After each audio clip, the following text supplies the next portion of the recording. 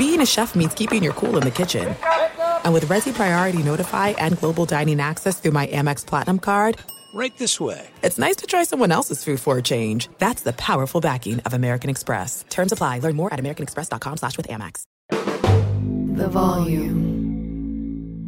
It's the Colin Cowherd podcast presented by FanDuel. The sports calendar is packed. No better place to get in on the action than FanDuel. So many sports right now. NBA, college hoops, March Madness, PGA Tour. App is safe, secure, easy to use. They've got exclusive offers, boosts, all that stuff this month on FanDuel. And when you win, you get paid fast. So jump into the action. They have live betting. You can combine multiple bets, same game and a same game parlay. Try out Same Game Parlay Plus. Start making every moment more and download the FanDuel app today. 21 plus in select states. FanDuel's offering online sports wagering in Kansas under an agreement with Kansas Star Casino, LLC. Gambling problem? Call 1-800-GAMBLER or visit FanDuel.com/RG. Colorado, Iowa, Michigan, New Jersey, Ohio, Pennsylvania, Illinois, Tennessee, Virginia. 1-800-NEXT-STEP or text NEXT STEP to 53342, Arizona.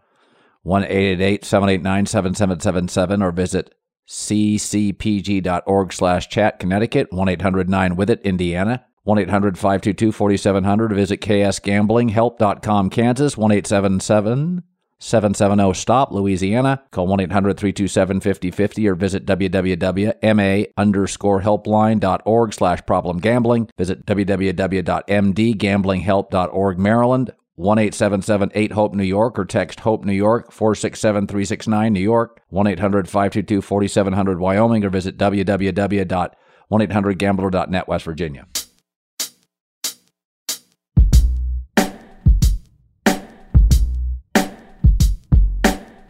This is Prime Cuts, the best of the Colin Cowherd podcast. So give me 6 or 7 minutes on this. I've spent this week overwhelmingly on one topic, Aaron Rodgers to the Jets. And I know at times it feels tedious, but I've said probably 25 times in my 30-year career about my shows, radio or TV, is that you, the consumer, you, the listener, you drive the bus. So I'm able to, because I'm on cable television, to see every minute of my ratings every day. You can't do that on broadcast TV, but you can do it on cable. And I monitor it. And I monitor it for one reason. You tell me what you're bored with. You tell me what you're interested with. I think the height of arrogance as a broadcaster is pretending I know every day what's most interesting. So I follow you. And and this has happened to me multiple times over my career, that I've loved a topic, just thought it was absolutely wonderful and fascinating. And the next day I see my numbers and you didn't give a shit. And so I move off the topic. There are things that interest me far more than interest you. And conversely, there are times I've touched on topics and I'm really shocked by how much you care. So then it's my job to make calls, take better notes, figure out why you like it, and talk about it. So in the Aaron Rodgers situation to the Jets, it's the combination of multiple things. The most popular sport in the country, the NFL, the most crucial position, quarterback, one gigantic, iconic brand, the Green Bay Packers, and the most polarizing quarterback in the most popular sport, Aaron Rodgers. So this week I can watch my downloads, I can watch my cable ratings, they've all been really, really good. So I'm going to spend another couple minutes on this. I listened to most of the comments, the clips from Aaron Rodgers on the YouTube Pat McAfee deal.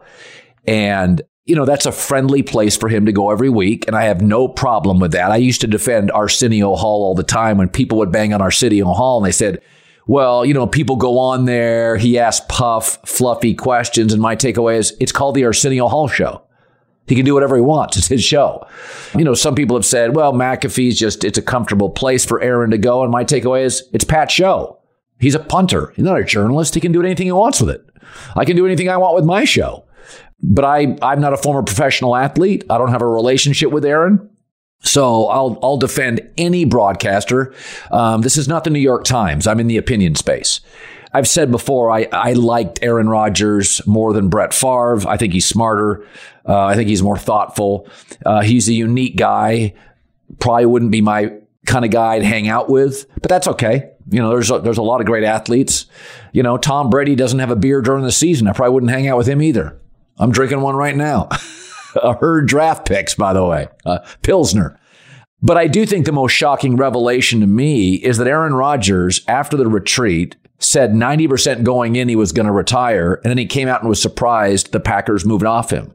It's just remarkable to me that a guy that's that smart would lack any self-awareness. And I'll double down on this. When you're the center of your universe and you ghost people, Aaron has a history of ghosting people who say anything critical of him. You surround yourself with yes men. And nobody called him out on his shit. You know, my wife calls me out on mine. My kids do. I got friends that do. I have bosses that would. And so the Packers have never had an owner, right? They don't have an owner who calls him out in his stuff. If Green Bay had an owner, Aaron Rodgers would not take 8 to 9 weeks to make up his mind. If Jerry Jones or Stan Kroenke would call him up and say, pal, make a decision or we're moving on. So it looks like that's an advantage not having an owner, but I think it's a disadvantage. It's a disadvantage for Favre, who kept threatening retirement. It's a disadvantage for Aaron, who kept threatening retirement, and neither guy had anybody that would demand they give him an answer. And then Aaron's not married. You know, he didn't have anybody to call him on his crap like our wives do, right? And so I really do think, I call it the Green Bay quarterback syndrome. No owner, smallest city. You basically own the franchise. And I think ownership at its best is non-meddling, is highly supportive, but will hold coaches, star players accountable. That's Robert Kraft. He said, no, we're not going to trade Tom Brady. We're moving off Jimmy Garoppolo. It was the right move. Brady still had Super Bowls with New England and Tampa left in the tank, and Garoppolo's a B quarterback. Some would say a C quarterback. Got to a Super Bowl, maybe a C+. So I think the lack of ownership has really hurt Green Bay. The other thing is they've been overly frugal. An owner can sometimes step in and say, go get that free agent. Make it work. They don't have that. So in the end, sometimes in life, things you see as an advantage can be a real disadvantage. And it may feel like for Favre or Aaron Rodgers, it's such an advantage not having that hovering, meddling, powerful billionaire. But I think in both cases, Favre and Rodgers kind of took advantage of it, had leverage, manipulated, used it, and in the end, the franchise booted both. I do think Jordan Love can play. I don't think he's going to be great. If he was going to be great, if he was Mahomes or Burrow, they would have already moved off Aaron, not given him an extension. Didn't take very long, one training camp, a month in September to figure out Mahomes was really good. Let's move off Alex Smith, who was a Pro Bowler and making the playoffs when they moved off him. I also don't think he's Zach Wilson or EJ Manuel, where you know instantly it doesn't work. He's somewhere in between. My takeaway is if you look at who the Packers play next year and the quarterbacks they play on average in the NFC, they won 8 games this year with Aaron. I think they're about an 8 to 9 win team next year with Jordan Love. Barring some injury, I do think they're going to get this deal done. I think they're going to get either a first round pick or a really good player from the New York Jets, but I don't see them capsizing at all. I do, however, find it absolutely remarkable that Aaron Rodgers was surprised when he came out of the darkness retreat. His words, not mine. And the Green Bay Packers had decided to move on. Wow. You could be pissed. That's different. You could be upset. Okay. You can't be surprised. For the second, third year in a row, talking retirement, you can't be surprised. You're not allowed to be surprised as an adult with a functioning brain. You're not allowed to be surprised. Get off the bench. Bet the NBA with FanDuel, America's #1 sports book. Right now, FanDuel is giving new customers 10 times your first bet in bonus bets. Doesn't matter if your first bet is an air ball. You'll get up to $200 in bonus bets, win or lose. Okay, all on a top-rated sportsbook app at FanDuel that's safe, secure, easy to use. Don't miss out. Just visit FanDuel.com/Colin, FanDuel.com/Colin. Then place your first bet. $200 in bonus bets guaranteed. Make every moment more with FanDuel, the official sportsbook partner of the NBA. 21 plus in select states. FanDuel's offering online sports wagering in Kansas under an agreement with Kansas Star Casino, LLC. Gambling problem? Call 1-800-GAMBLER or visit FanDuel.com/RG. Colorado, Iowa, Michigan, New Jersey, Ohio, Pennsylvania, Illinois, Tennessee, Virginia. 1-800-NEXT-STEP, or text NEXT STEP to 53342, Arizona. 1-888-789-7777, or visit ccpg.org/chat, Connecticut. 1-800-9-WITH-IT, Indiana. 1-800-522-4700, visit ksgamblinghelp.com, Kansas. 1-877-770-STOP, Louisiana. Call 1-800-327-5050, or visit www.ma_helpline.org/problem gambling. Visit www.mdgamblinghelp.org, Maryland. 1-877-8-HOPE, New York, or text HOPE, New York, 467-369, New York. 1-800-522-4700, Wyoming, or visit www.1800gambler.net, West Virginia. All right, we bring in host of Open Mic, Mike Silver. He is a story-breaking maven, is what he is. Yeah. So Sam Darnold has a lot of Trey Lance qualities. Coachable, big athlete, mobile but not spectacularly fast, not a pretty thrower, not highly accurate, prone to some mistakes, but good in the room, coachable, big physical athlete for a big physical team and culture. That's what it felt like to me. It feels like Trey Lance and Darnold are battling for the backup, though. Am I too idealistic on this Brock Purdy thing? I think Kyle Shanahan loves Purdy. I think he does. Yeah, he does. And it was settled. It was over. Purdy was the guy. They were good. Couldn't even touch his contract for the next 2 years. Couldn't even renegotiate till 2 years from now. Cheap deal. Load up around him. Maybe Lance develops and you flip him. Maybe he's your backup. Whatever. It was all good. And then if Brock Purdy had broken his leg in that game, nothing would have changed. Tough break, man. We lost. Brock's the guy. He ripped out an important ligament in his throwing elbow. So yes, it changed. So what they hope, and obviously based on their behavior so far, what they hope is that 6-month timeline's reasonable. And if not, maybe it's 7, maybe it's even 8. But eventually, the guy we get back is going to be the guy we had. He'll be able to throw it like he threw it before, and we're good to go. And if that happens, then what you said is absolutely right. But they do have to live in a reality now where it might not be that way. And sometimes there's setbacks. Sometimes there's scar tissue. Sometimes it just never comes back to what it was. I don't think that's likely. I think the likeliest thing is Brock Purdy will be back at some point, not too late in the 2023 season, looking like he did before. But you have to hedge.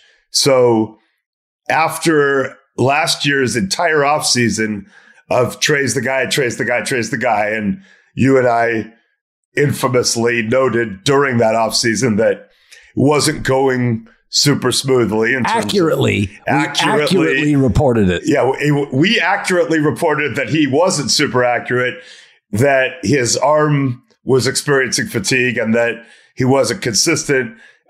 We've since been now borne out to be true by including Trey Lance, who was disgusted. But so they have to have a plan C. I wondered if it would be Matt Ryan, if he'd want to do it, given his history with Kyle. I wondered if it would be a Dalton Brissett type of guy. They went a little younger. Interesting comparison, Darnold and Lance. The one thing I'll give to Lance is that Darnold is not known for his intelligence. I'm not saying Sam Darnold's not intelligent, for the record. I'm just saying he's not known as a quarterback who just, blows you away with his at the whiteboard. Yeah, right. Whiteboard. Where Trey, they saw something intelligence-wise before the draft that got them super, super fired up. So that gives me hope that maybe there's a jump to be made. So I think plan A is Lance is the guy, Darnold's the insurance. Maybe Lance starts a game or two, but Purdy's the guy. Plan B is, man, Purdy's not coming along great, but you know what? Lance stepped up. He's the guy, Darnold's the insurance. Plan C is Trey's not able to do it. He's going to have to be the backup. We'll go with Sam Darnold and figure it out.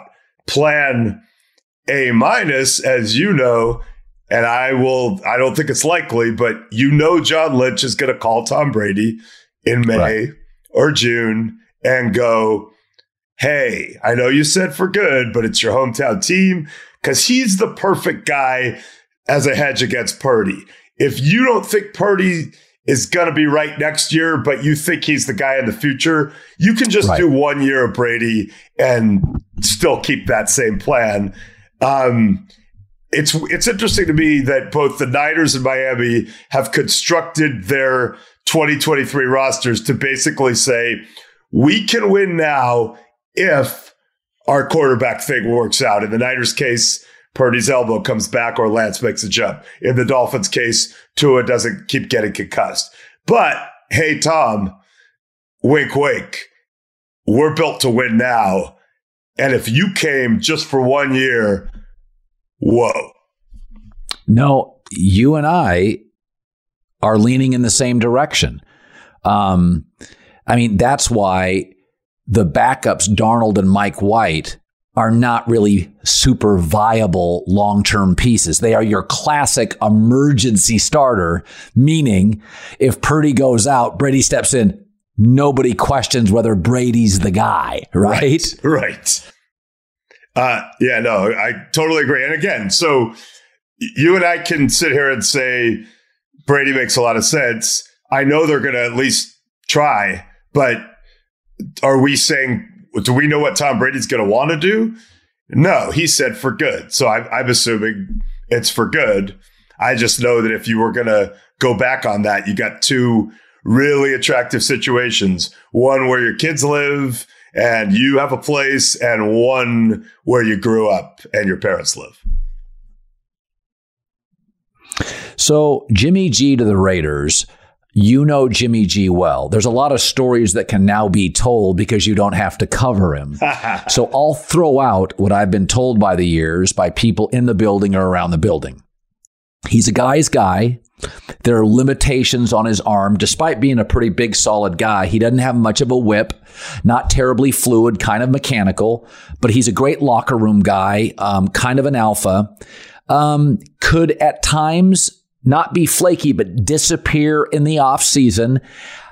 They felt like he relied a lot on God's genetic gift to him, size, chest, confidence, wasn't a workaholic.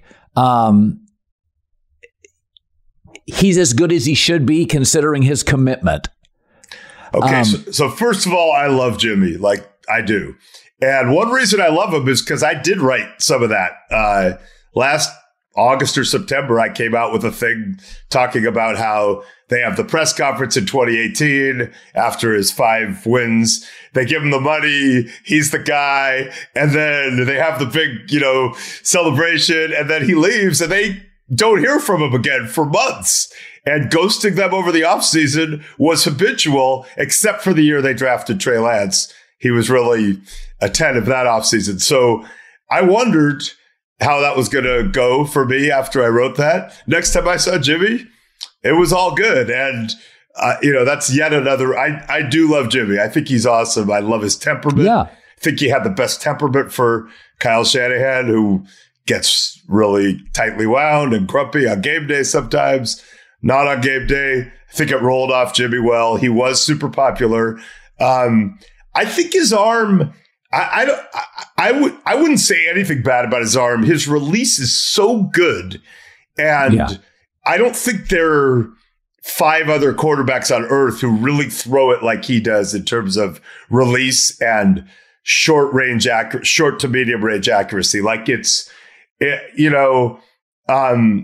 were a lot of route or plays that were pointed out to me where people said it looked like Jimmy went through his reads and led this guy perfectly.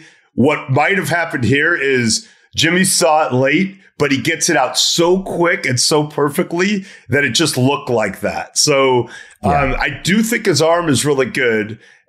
People have talked about his deep balls. I don't know. So anyway, is Jimmy Garoppolo there's a lot of quarterbacks who are not grinders. One of them we suspect in Arizona because they put a clause in his contract about video games. One of them is trying to get a fully guaranteed deal now.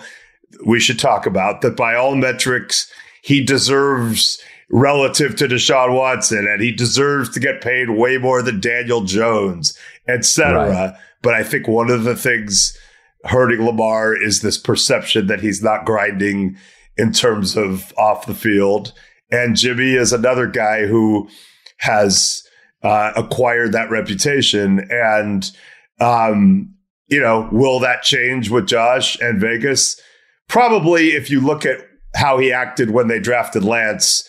Yes. And also, look, I love Jimmy in 2022. I don't give an F Jimmy, which was liberating. And I told him, in late December when he was hurt, I said, dude, you realize that the most Niner thing ever is going to be for you to somehow come back and play the Super Bowl. Like, it just is. And there was a moment sitting in that stadium at the Link early where I'm like, Purdy's out.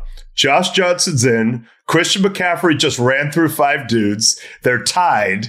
And I'm like, it's going to happen. Josh Johnson's going to win this game somehow. And Jimmy Garoppolo is going to come back in 2 weeks and start the Super Bowl against Patrick Mahomes. So it didn't get quite that far, but I don't want to discount what he did. He really bailed them out last year. He played at a Pro Bowl level. He got hurt. There was some tension after he got hurt. The way it was explained to me is that, Trey Lance, who was hurt, was coming to every meeting and really was engaged with Brock. Jimmy's style was to not show up a lot.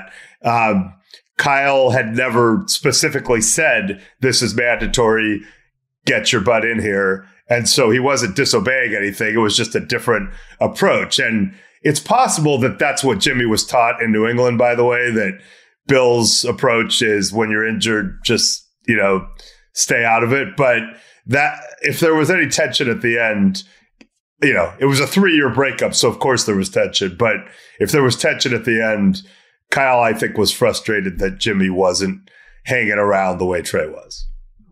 So I do want to segue into Lamar Jackson. Years ago, Kirk Cousins got a guaranteed contract. It was highly criticized, dubious, too expensive. Minnesota was pretty desperate in a division with Aaron Rodgers. And so they offered it. And Kirk, with a chip on his shoulder, said, I'm going to sign it. However, moving forward, nobody else offered a guaranteed contract, including the significantly more talented Aaron Rodgers. My takeaway has always been, I've seen this since I ran the volume. I'll make people an offer. I'm not going to offer you something just because I feel an inferior podcast company makes you an egregious offer, right? So Cleveland's a desperate franchise, much more desperate than Minnesota was with Kirk Cousins. I don't believe Baltimore, a highly functional organization, should look at Cleveland and go, well, they set the market. If you're not available on Sunday, I can't give you a fully guaranteed contract, right? I have to be guaranteed. By and large, Brady showed up every Sunday. Favre showed up. Eli Manning showed up. Daniel Jones shows up. There are guys that get dinged up for a variety of reasons. I love Lamar, but I worry that it's now personal because he doesn't have an agent.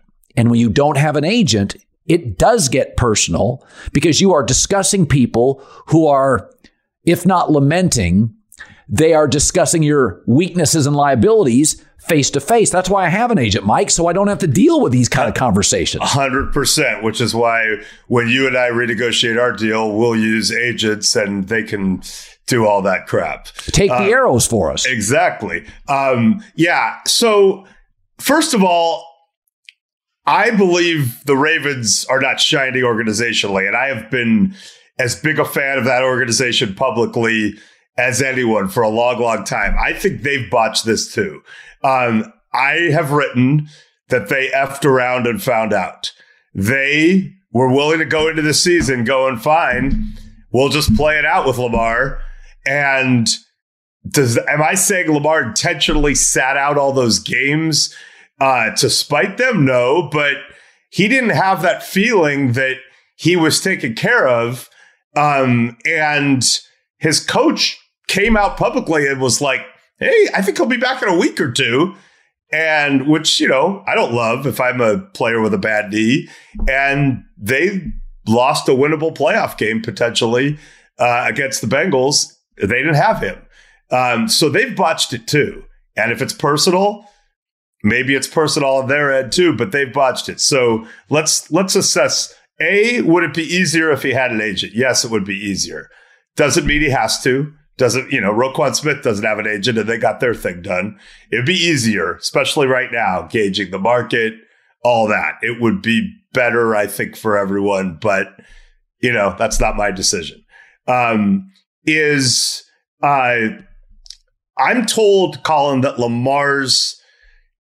Lamar can't get past, and we've all been there, right, in our careers. Lamar can't get past, I'm better than Deshaun Watson, and I'm not screwing up off the field. And I'm not saying he's wrong. I think he is.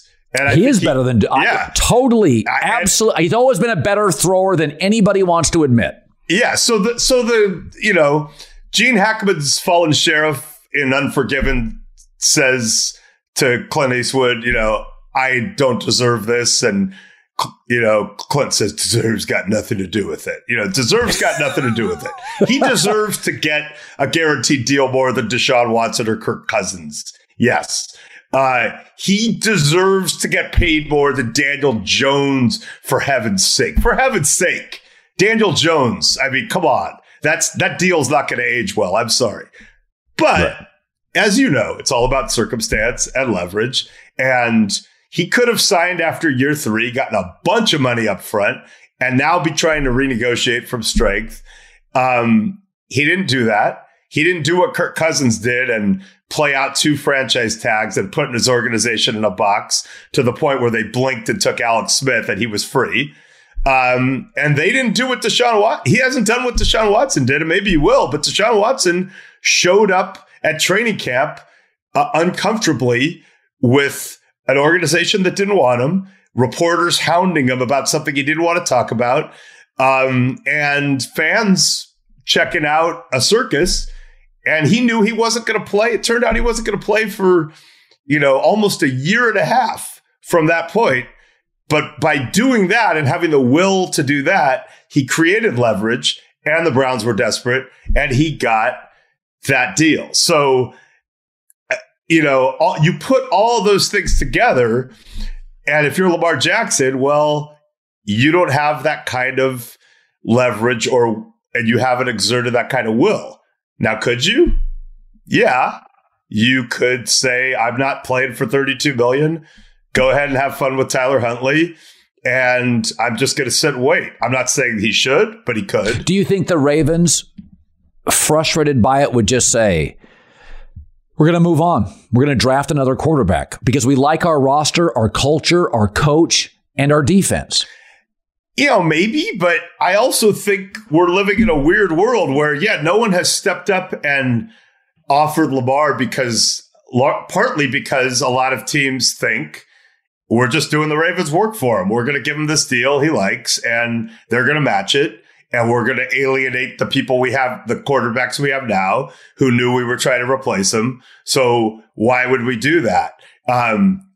If Lamar were free, first of all, different story. Second of all, let's be honest. Desperation isn't confined to the Cleveland Browns, and there aren't that many really good quarterbacks, which is why you and I are talking about 93-year-old Tom Brady. Sorry, Tom. I know you're only 45. Yeah. It's why we're talking about Tom Brady. That's why we're talking about lists and Aaron Rodgers. There are only so many transcendent ones. And I think Lamar's transcendent. I'll stick up for Lamar as a player. I think he's one of the very, very best.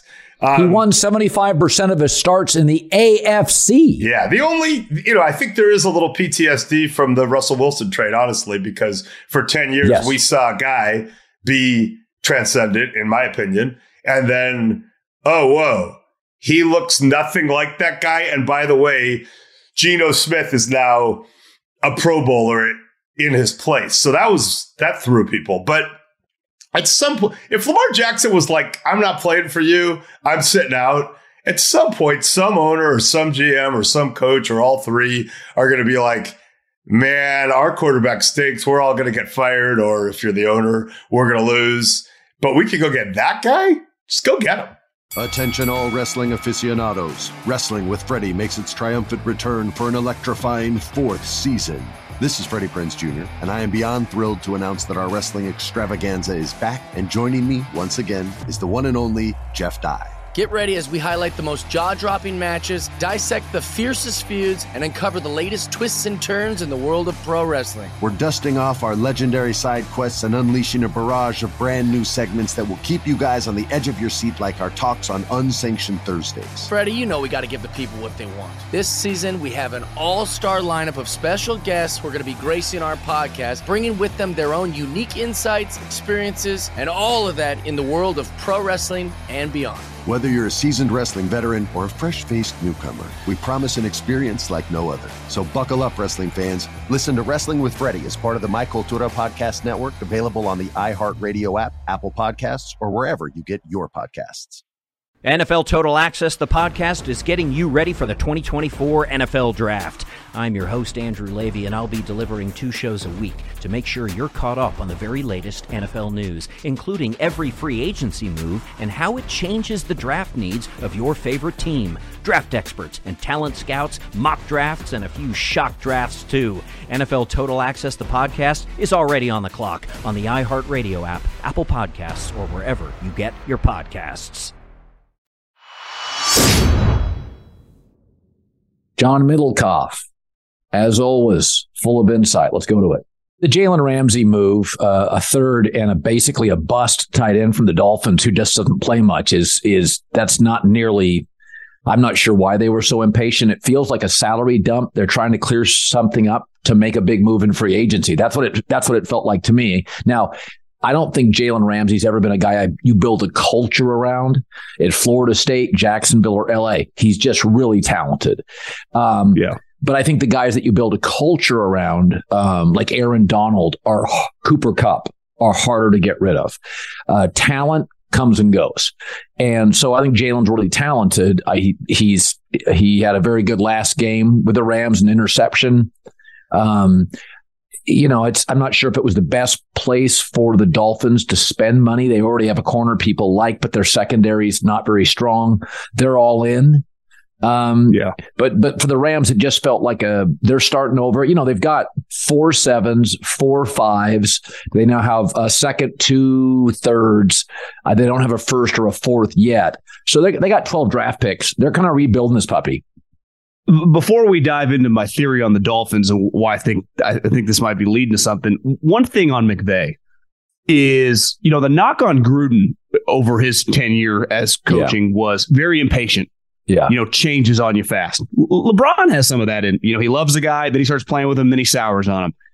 And I don't have the theory that they're going to tank because McVay almost jumped off a bridge last year, losing a little bit. He's not going to coach a season and suck. And he's too good to ever probably get the top 2 or 3 picks, especially next year with the quarterbacks. But, he loved Matt Stafford 2 years ago. They traded for him. Then they extend him. Now he's banged up, and it feels like, they might trade him. Or that they would definitely listen to it. Well, so he was good enough to give all this money to, and a year later things get weird.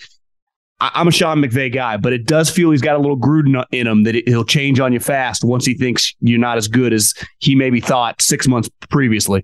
So I was told a month ago, and I've said it on the air at Fox, I was told a month ago that the Rams were going to go heavy this offseason to the offense. McVay would come back if there was a commitment to, I'm an offensive coach. The league's pivoted to that. Give me guys. So who do they get rid of? Bobby Wagner, Jalen Ramsey, Floyd.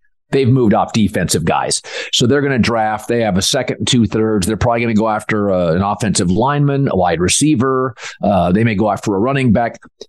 McVay's like, listen, if I'm going to come back for this thing and have to face the Niners, you got to get me some weapons. You got to get me some help on the offensive side. I mean, of all the people in the Ramsey trade, they got like a 3rd string tight end.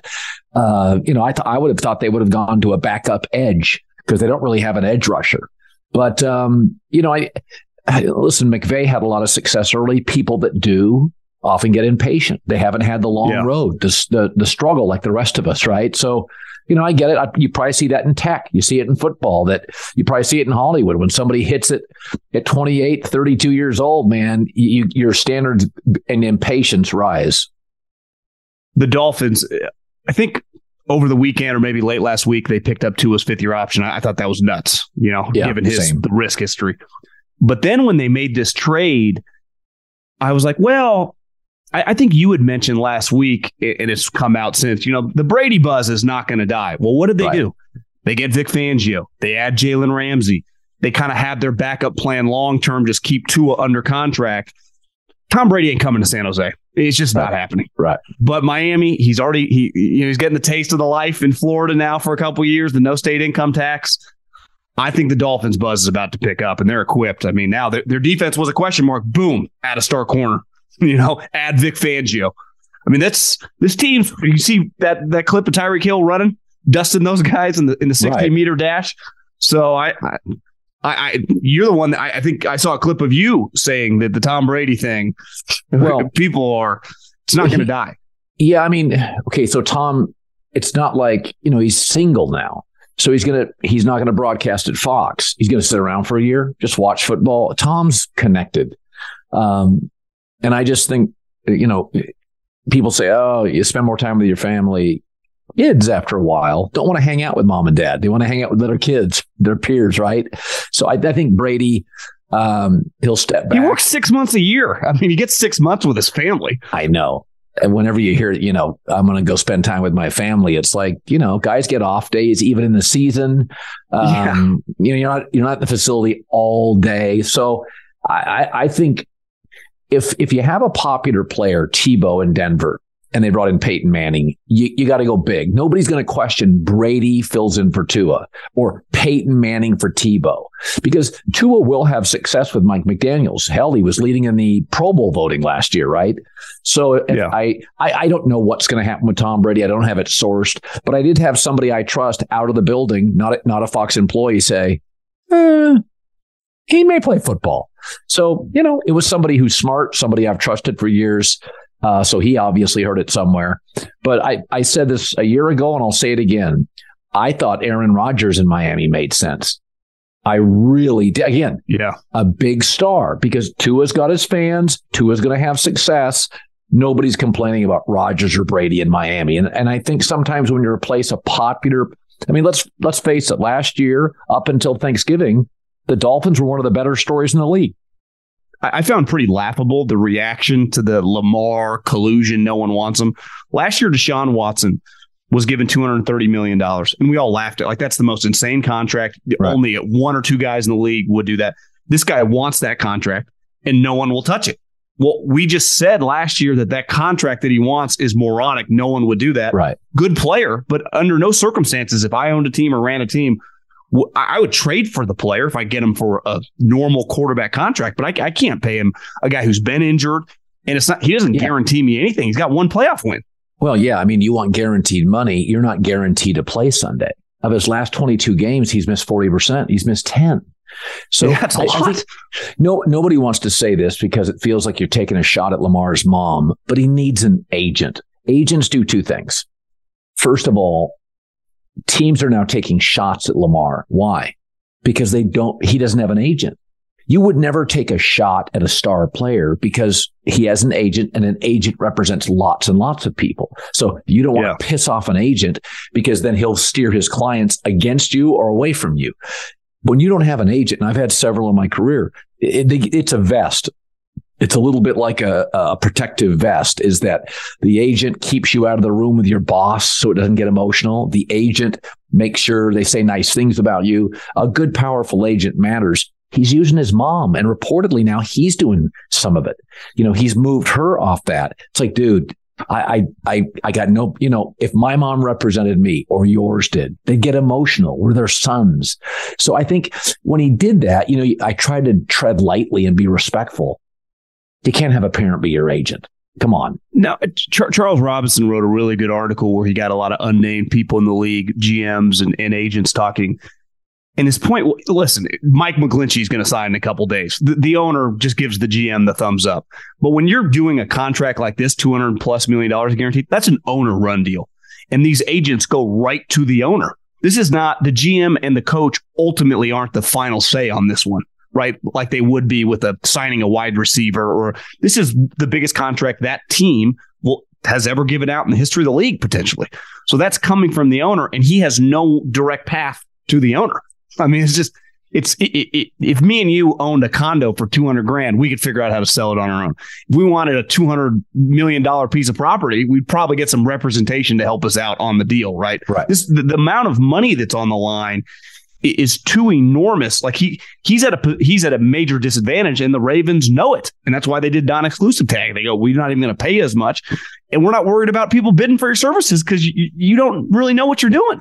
I also think the culture is so strong that between the GM, the owner, the roster, the defense, the assistants, there's kind of a feeling in Baltimore last year. I mean, shit, they went toe-to-toe with the Bengals twice at the end of the year with like third-string guys, and Cincinnati needed a miracle touchdown to win one of those games. So I think they look at themselves and think, we're really at an A level in terms of drafting and developing. If we have to go get Max Duggan in the second round, or we have to go get somebody we like, we will. So, I mean, they've won a Super Bowl with Joe Flacco, Trent Dilfer. They gambled on Lamar Jackson to some degree. A lot of people thought he wouldn't be great. They've been able to find quarterbacks who others bailed on, who are different, and they've got success with all of them. So I always just sort of trust the Ravens to figure it out. Like I have a rule in life.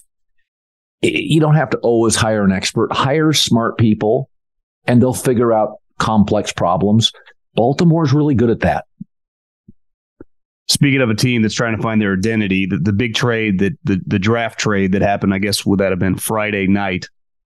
On the Panther side, this feels like it's got Dave Tepper written all over it. He's a financial wheeler and dealer. He's getting bored. He's getting tired of losing because that's a lot to give up, Colin, for this. Trevor Lawrence not in this draft, and it's been reported they don't even know exactly who they're taking. Last time the Niners tried to do something like that, I would not operate making a trade without the player that just to figure out 2 or 3 guys. Yeah, this is one of those, if Bryce Young hits, then it looks like a brilliant move. But I thought Chicago essentially solved, people banged on the Chase Claypool move. But now their receiving core is DJ Moore, Cole Kmet, very capable young tight end, Darnell Mooney, a solid 2, and Chase Claypool. So they don't really have to go after a wide receiver in the draft, and they've got multiple extra picks. So they can attack the interior offensive. They're going to get McGlinchey, the right tackle from the Niners. Yeah. They drafted some offensive linemen last year. A couple of them can play. They can kind of go solve their defense. So Justin Fields doesn't have to be in shootouts. But, I mean, Cole Kmet, Mooney, Claypool. But DJ Moore was getting 1,000 yards a season with Kyle Allen, Darnold, Baker Mayfield. I couldn't believe. I understand giving away a first in 2 seconds.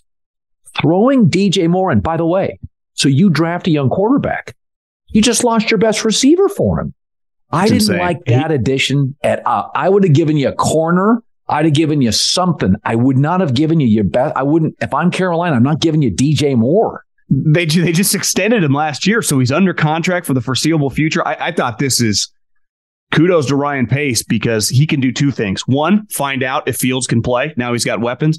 And if he can't, he has the Panthers pick. They're probably not going to be great. And if his team stinks, they'd have 2 high picks to go up and get one of these quarterbacks next year. So that they're actually getting the best of both worlds. Yeah, Ryan Poles is the kid.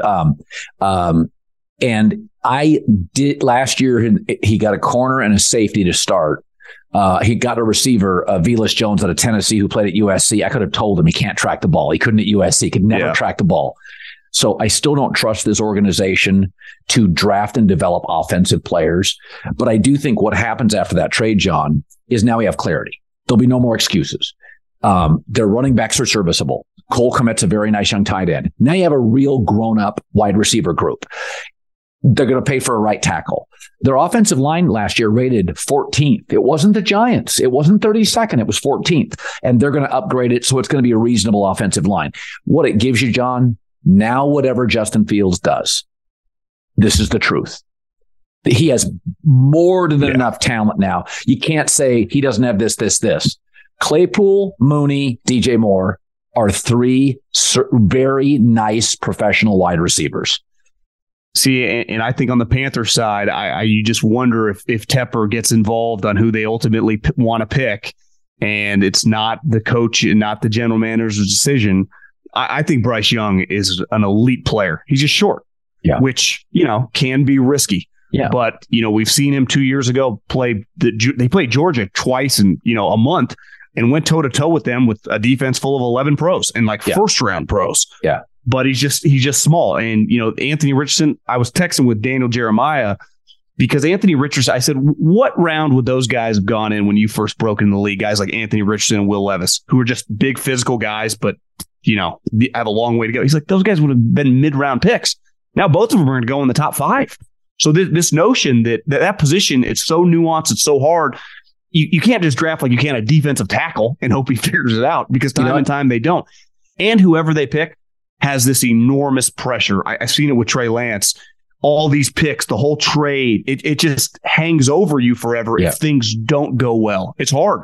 Well, the Colts, I think, should move up to 3, because if somebody moves up in front of them, they're going to get the 4th quarterback in an average quarterback draft. That would worry me. Now, again, there's Max Duggan's going to be a 2nd or a 3rd round guy, and there's a lot of people that think, a team like Indy could get him. I'll tell you this about I had somebody text me on this inside the league. It's pretty interesting. So I said, Will Levis's family has some Ivy League connections. He's a 4-point student. He's a big, thick kid, good arm. And somebody texted me in the league and said, look how chiseled he is. He said, name the great quarterbacks that are chiseled. They don't exist. Is that when you ever go to the gym and see a weightlifter try to play basketball, how stiff they are? There's no fluidity to them. No fluidity. And so this person said this is a danger sign. He's jacked. He's ripped. And he comes off sometimes as a little bit stiff. He doesn't come off as fluid. And he's strong. He's a smart kid. But the Will Levis stuff is interesting because, there's so much of it you like. Ivy League family, huge arm. His numbers look like Eli Manning's out of Ole Miss, a non-traditional SEC quarterback who, won 17 games in 2 years for a basketball school. It kind of feels Eli. But the person who texts me is just like, go look up the chiseled quarterbacks. It's like, you see Aaron Rodgers, Tom Brady, Peyton Manning with a tight shirt on. They're big. They got more of a chest, but you don't see ripped guys. It's not what you have to be loose. That's why plyometrics and Brady. You've got to be loose. You got to be able to be flexible and move your feet, move your hips. And Levis is just ripped and jacked. All right, let's bring on Marcus Thompson. I've said this before in my career. My job is to tell you what I know, but I don't always need to know the why. Sometimes it's none of my business. The Andrew Wiggins situation is really none of my business. I know it's very serious. It's a family matter. What I was told, and now I have 2 people that have said, it's really, really serious. The Warriors totally support him, but there is some doubt if he'll be available going forward. There's no certainty. There's real doubt. So let's bring in Marcus. You know a lot more than I do. I have been told it's extremely serious, and the Warriors completely respect his privacy. And so, again, that's none of my business. I'm not talking anybody's fam. That's none of my business. Let's talk about availability. You're reporting, you're sourcing, you're guessing. Is it a reasonable assumption that he would miss the regular season, but perhaps be a postseason participant? It's possible. Depending on who you talk to, there's some people who expect him to be back. There's some people who don't want to put that on him, right? Like, hey, deal with what you got to do. We don't really want to pressure you, right? You got to handle this. The difficulty about that proposition of missing a regular season, come back from the playoffs is who you getting. I mean, that's 2 months. 2 months of no basketball. I doubt he's picked up a ball, right? I have to guess his conditioning wouldn't be great. So it would be a tall order to ask him, and then we don't know what his mental condition will be. We know this dude doesn't miss games. Like, he just doesn't. I mean, his first 6 years, he missed like 4 total games. Like, he doesn't miss games. So whatever it is, it's incredibly serious. Whatever it is, there's a locker room of dudes who want to win a championship who are like, ooh, this is bad. Like, you handle that. Like, we're not even mad. So I don't know how you come back from that in the middle of a playoff setting and produce. I mean, we've seen crazy things, but that would be a lot to ask. So I think they just have to start preparing mentally for the fact that he won't be there. And if he comes, like, that's a bonus. Yeah, I mean, they wanted Jonathan Kuminga perhaps to develop. He's very twitchy, very athletic, can be very forceful around the rim. They wanted him to develop. He doesn't have the touch. He's not the defensive player yet of Wiggins, but he's wildly athletic. But if you could get 12 minutes a night, he didn't do squat in the playoffs last year because Kerr didn't trust him yet. Do you think Steve Kerr trusts him? Because Iggy now has an injury. How many minutes per night in a playoff game do you believe Steve Kerr would be comfortable with Jonathan Kuminga? I don't really think he has a choice. I mean, the other option is a two-way guy that they're probably going to convert Anthony Lamb. So, I mean, geez, Kuminga was the number 7 pick. I do think he does a couple of things that the Warriors could use. Like, he's a ball pressure. He's good at that. So at some point they'll use him. I think it's somewhere between 12, 20 minutes, depending on how he plays, right? He'll probably get 12 baked in, maybe 15. If they're not good, especially in that second half, then he just won't go back to them. Like, that's kind of how Steve has been. If he's playing really well, if he's giving somebody problems, now you up it because they need it. They don't have a lot of other defensive options, right? Like, they don't have a lot of lockdown guys. I mean, here's the interesting part. Does Gary Payton II make it back? And how does that impact? Because if you don't get Wiggins and you don't have GP2, the only other guy who can do what they do is Dante DiVincenzo and Jonathan Kuminga. That's it. The rest is like, yo, I'm beating you off the dribble. So it's almost like, yo, what do you have to lose anyway? Just run him out there. If you don't win, you probably are the 7th seed anyway. So what did you expect? Well, Klay Thompson's having his best year in maybe 6. He is absolutely great. Jordan Poole, DiVincenzo, Steph Curry had 50 against the Clippers. So it's a team that's guard heavy. And if things don't work out with the movement of Wiseman and Wiggins, they're a small team. Yes. And they're not going to be as good defensively. So, I've said this before. I've thrown this out there, is that because Steph can still be on any night the best player in the league, on any night against anybody. Klay has rebounded with an all-star level second half in performance. Draymond is still a catalyst. Wiggins, we presume, would come back. I'll throw it out there. If they got into the playoffs and got pushed around by a big, forget Embiid or Giannis, I'm talking Jokic. They got pushed around a little bit by a big. They have the arsenal of guards now, especially scoring guards. They're not moving Steph. But Jordan Poole, they've got enough guys they could move. This team, I still believes we got a championship left. Could you see them going out and getting, and I'll throw a big at you. You don't have to, he'll give you 22 points a night without designing a single play for him. Anthony Davis. And just say, listen, we know you're not giving us 38 minutes and we know you're not giving us 82 games. We're not asking that. And because I look at the Warriors and I think to myself, right now I've lost confidence without Wiggins and Iggy. I don't think they can get to the NBA Finals. I don't. Now, the break is, of course, Marcus, KD's out. And, that's a big thing. And I don't trust the Clippers. Let's start with this. Have you lost confidence in this team going forward, getting to the finals? Yeah, no question. They can't win on the road. They lose to teams they should beat. I always thought it was going to be tough anyway. Like, repeating is not easy. Like, it's not. That's why not a lot of teams do it. So even if they brought back the same team, it's not like when they had KD and it was like, all right, we're about to repeat. Like normally it gets harder the second year. But now I think they'll upset somebody, right?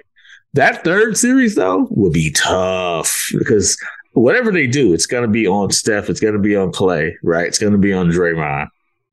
And now it's like you fight through one series, right? You upset somebody. Then you get another series. That's going to be harder. Now you can start to see it take toll because keep in mind, they've been playing hard all year. It's not like 2018, 2019. Right.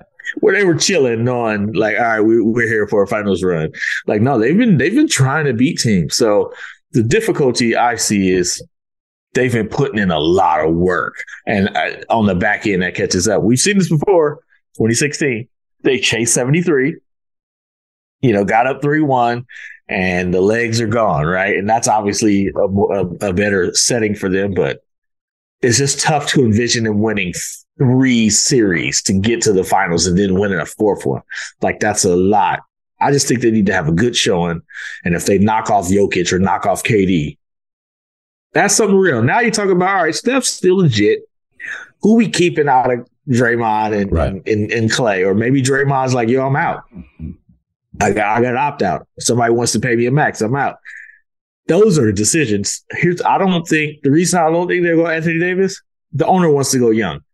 That was the whole Wiseman thing. I don't want a bunch of 35-year-olds. So when they fall off, we're like a lottery team again. He doesn't want to do that. He wants somebody young. He wants to swap out Steph and make it a seamless transition to the next guy. So I think he'll want a guy who's young and ready to play. He wanted Steve Kerr to play the young guys this year. So like I don't think he's going 30 plus. He might go 25. That might be the compromise. Instead of 21. Right. It'll be 25 instead, but it won't be another 30 something unless he just decides, let's ride the wheels till they fall off with Steph and them. So most have observed and speculated that the Draymond Poole punch created a bit of a rift and a chasm between young and old guys in the locker room. And they note, and I think with some accuracy, that it's a bad road team. And on the road is where unity factors in. There's almost no explanation, Marcus, for being abysmal. Shit, they're as bad as the Rockets and the Orlando Magic and Detroit on the road. Yes. Do you believe it does feel like this is maybe a clickier team? The gap between young and old is sizable. Oh, I thought that was true from the beginning. I mean, it's like literally like a Red Sea in between them, right? Like, right. You got the old heads who won championships, and then you have like the homeroom squad, right?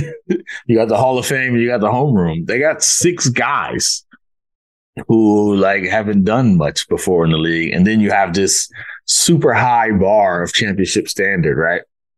It was already like that. I mean, just tangibly, just thinking about who they are at their ages, right? Like, I mean, Steph is the nicest guy in the league, right? He gets along with everybody, but he's 35. He's got like kids and stuff. Like, he's got IRA accounts and business. Like, he's not hanging out with 21-year-olds. Like, he'll do, he can put his arm around the guy in the locker room and all that, but got teenage daughters. They just don't have anything in common. And you could look in the locker room and you could say, this team looks like they're having a bit of fun. There's some like gelling that you probably didn't think happened after somebody got rocked in training camp, right? But what you can't really, there's this like intangible part of the punch that you can't quantify, right? Like, what happens if they don't have that and they get off to a start and the chemistry's great and now they don't lose 5 straight road games to start the season? Like, it's almost like not saving money. You know what I'm saying? You don't lose money, but you don't know what you would have done if you would have invested it, right? Like, so right. We don't know how that impacted the season. All we know is they got off to a rough start. It was kind of a mess, and it felt like it set a tone for the season. So even if they're fine now, right? Even if they're like they've overcome it and gotten through it, there was a cost that they paid that we can kind of see now. And I think it began on the road. First out the bat, 5-game road trip. They losing to Charlotte and Orlando, right? Like, and they're playing like Stephen. It was not like they had a bunch of young guys. They weren't able to close against bad teams to start. That 0-5 road trip set a tone. So I think there is an intangible like cost from that, even if they might have gotten through it in a sense. Let's pivot back to Andrew Wiggins. And, you know, again, I put it out there. I had a couple people tell me they doubted strongly he would return. And my takeaway is I believe people. Has it been an uncomfortable story for you because you are a journalist? You're a guy that is constantly looking to uncover things. When you wrote your KD book, Steph book, you gave me nuggets that I never knew. That's what you do. Has it been hard to cover it knowing it's intensely private? The organization's not going to let it out, but your job is to cover stuff and uncover stuff. It hasn't been hard because this team just has 58 storylines all the time, right? So we can always fall back on, right about Steph, right about Clay, right about Draymond. But the difficulty is this is one of the rare situations where nobody's telling you anything. That's the difficulty, right? It's like, they've really kind of closed ranks. And this is the same team where they had a videotape leak, right? Like an unprecedented leak of a practice punch. So I think they just got so fed up that they were like, this is one we're going to stop, right? And that to me is the most difficult part, where it's like you talk to people and the people who normally be like, hey, man, I'm going to tell you what's going on. Don't write it. Even they're like, yeah, we can't. We're not telling you anything because just know it's bad and just trust us, right? So in that sense, it's not difficult because, like, I mean, these are pros, man. They won championships. If there was a player who they thought should be on the court and wasn't on the court, they wouldn't know how to bite their tongue. Like Draymond would pop off on the volume, right? He'd be on Volume Sports. I'm like, why is this guy not playing? So when these dudes who are professionals at the highest level, right, who are winners, they're like, nah, man, this is bad. Like we support him. We rock with him. We're not going to throw them under the bus or anything like that. It's easy to trust them because you kind of know who they are. You know what they are. But it's been a long time, Colin, since I couldn't find out like the inner details. You know what I'm saying? Like it's been a while. And that's a testament to Wiggins. Like Wiggins, he doesn't put himself out there like that. And that's just kind of been his deal. And some guys, like for most people, as you know, it's hard to shut people up. This whole industry runs on the fact that people don't know how to shut up, right? So for Wiggins, though, like he doesn't put himself out there like that. He's very private and they are respecting it. And I respect them for that, right? Like I respect them for saying, nah, not in this situation. Because, they've literally had fights in practice that we found out about. Literally.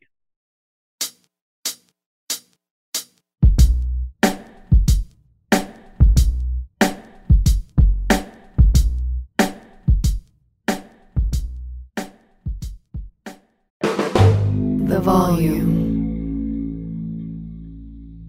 Make sure to check out the Draymond Green Show. I brought Draymond Green into the volume because one of the more entertaining voices in sports, unique perspective, understands behind the rope, also chops up with guests like Gary Payton, Zach LaVine, Tracy McGrady. Make sure download the Draymond Green Show wherever you get your podcasts, only on the Volume Podcast Network.